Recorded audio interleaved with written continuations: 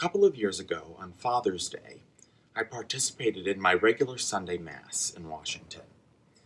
And it was similar to every week, except for the visiting bishop who was celebrating that Sunday. And during his homily, the bishop wished all of the fathers present that morning a happy Father's Day. And he went on to speak of the families that these fathers had created with their wives. Now, as a gay man, I will never be a father with a wife. And that comment got me thinking.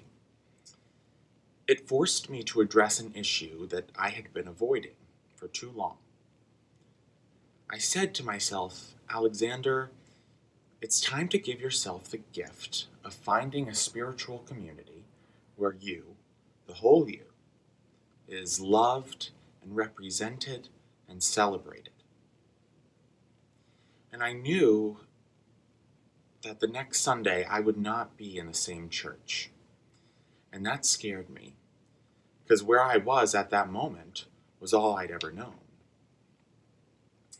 But in that moment, I admitted to myself that I had been at a spiritual crossroads for some time.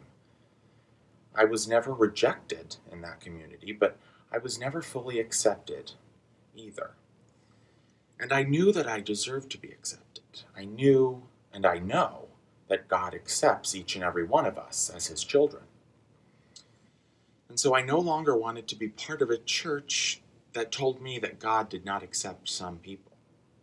Because I knew, and I know, deep in my soul, that God is love. But still, that was scary and painful. I remember vividly, I closed my eyes and I said, God, wherever I kneel to pray, you are the same. And that is what gives me courage to do this. And so over the next weeks and months, I found myself in various different parishes each Sunday, until eventually I found my way to St. Columba's in Tenleytown.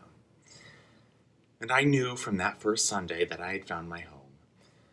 I spent time in conversation with many Columbans, and I did a great deal of research on the Episcopal Church and its teachings, and found that it aligned with the place where I wanted to be. And I dove into ministries that were close to my heart. And my faith ultimately was deepened, and it continues to be every day. I try to see God in everything that I do, and I see God in other people every day of my life. I always have. St. Columba's has shown me a new layer of God's love in others, and has strengthened and deepened my faith that there is a God who loves me for who I am, and is with me always. It's deepened my faith in a God who encourages me to love, but does not put limits on who. One of my favorite hymns is All Are Welcome by Marty Haugen.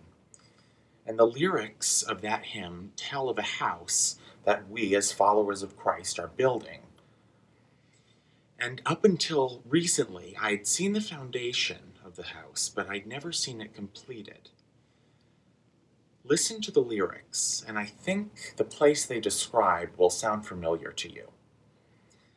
Let us build a house where love can dwell, and all can safely live.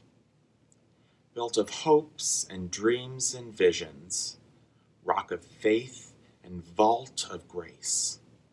Here the love of Christ shall end divisions.